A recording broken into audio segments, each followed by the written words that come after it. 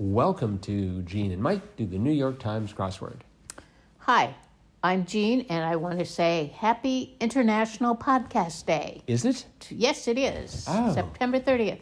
Happy International Podcast Day. Woohoo! So we should celebrate. Yes, we should. Maybe we should do a podcast.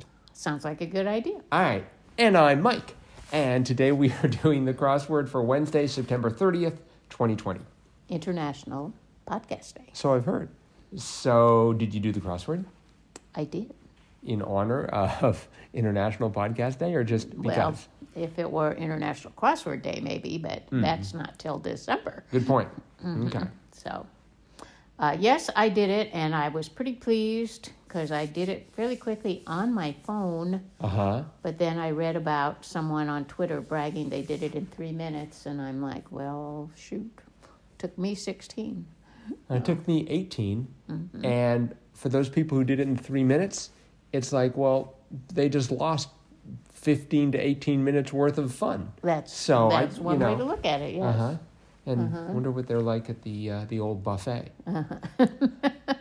So I thought it was a fine crossword. I was glad to see that 21 across, the berry often blended and served in a bowl that I never can pronounce, Acai, or possibly Acai, made a recurrence. 22 across, worst poker pair. For some reason, I was thinking aces to start. No. And then rethought and decided twos made more sense. Yes. We had a good word in 13 down. Chides into silence. Shushes. Shushes. That's hard to say. That's a new one for me. I've never seen shushes in a crossword. Right. Well, I guess you can shush someone. So shushes would be if you were doing it repeatedly.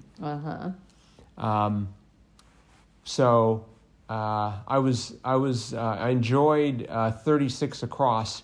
Wonderfully high number of years to have lived. So it's like, well, number. So I was trying to get a number into there. Oh. Were you? No. Oh, okay, fine. Turns out that 36 across is ripe old age. But no, I was like, I first put down like 100. And how'd you fit that in? quite easily. It's the same number of letters as ripe old age. Yes, it is. I didn't think you'd have enough squares. So it's just like 100, and it's just like there. I've done, and but none of the crosses worked. No, wouldn't. For 4 down, few and far between. What did you put down? Sparse. I did eventually. Because that's the right answer. I started off with scarce. Oh, yes, you could say scarce. Yeah, But I had groupie right away, so I knew a band follower on 14 across was groupie, so I had the P, so I knew it. I thought, well, spare, but that didn't fit, so then I thought, oh, sparse. Right, yeah. Well, I think I started with scarce, I believe, and then saw groupie, and then realized it had to be sparse. 28 across. I thought that was quarterbacks, e.g. What did you put down initially? Passers. Okay. See, I put down players. Oh, because they play. But then the fact that it said quarterbacks, should have been a hint that they. But it did say quarterbacks, e.g. So they were an example of players. But that didn't work with any of the... More specifically, passers. Right. Quarterbacks are passers. Did you know, 2 down, like Cleopatra, among all Best Picture nominees? No, but I figured... we should point out the answer was longest? Yeah, it had to be a superlative.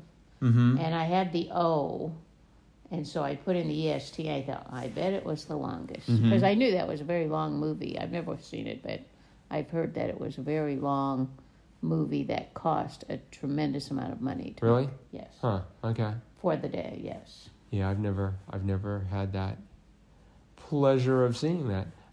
44 across. It's always the eternal question, makes a sharp turn. Is it zigs or is it zags? Yes. And I always guess wrong. I don't know how I managed to do that, but but then it crossed with, wow, look at the time, I should really be going, in quotes, which means you're supposed to say something else that sounds like it, and it's late made the most sense. So, yeah, I thought this is a fairly easy, or at least not easy necessarily, but straightforward Wednesday. Oh, definitely, yeah. And no obscure clues or anything. They did have 52 across. Arm-flopping dance of the early 1970s, Funky Chicken. The Funky Chicken. Well, you see, remember that? You have to look at this through the eye, through different eyes, right? I mean, generations now are going to be like, no idea. They'd probably be able to work out the chicken part, and then 40 down, sacred creature to many native plains people. They might get buffalo, maybe, but no. I mean, for a certain age group, these crosswords are straightforward. For another age group, they're impossible. I think we know several for whom that's the case. But so, well, if this was a straightforward Wednesday, it means that Thursday could kill. I'm expecting many rebuses. I bet Erica Gard wrote it, and we'll find out in a few minutes because it's going to be released in 24 relative to when we are recording this.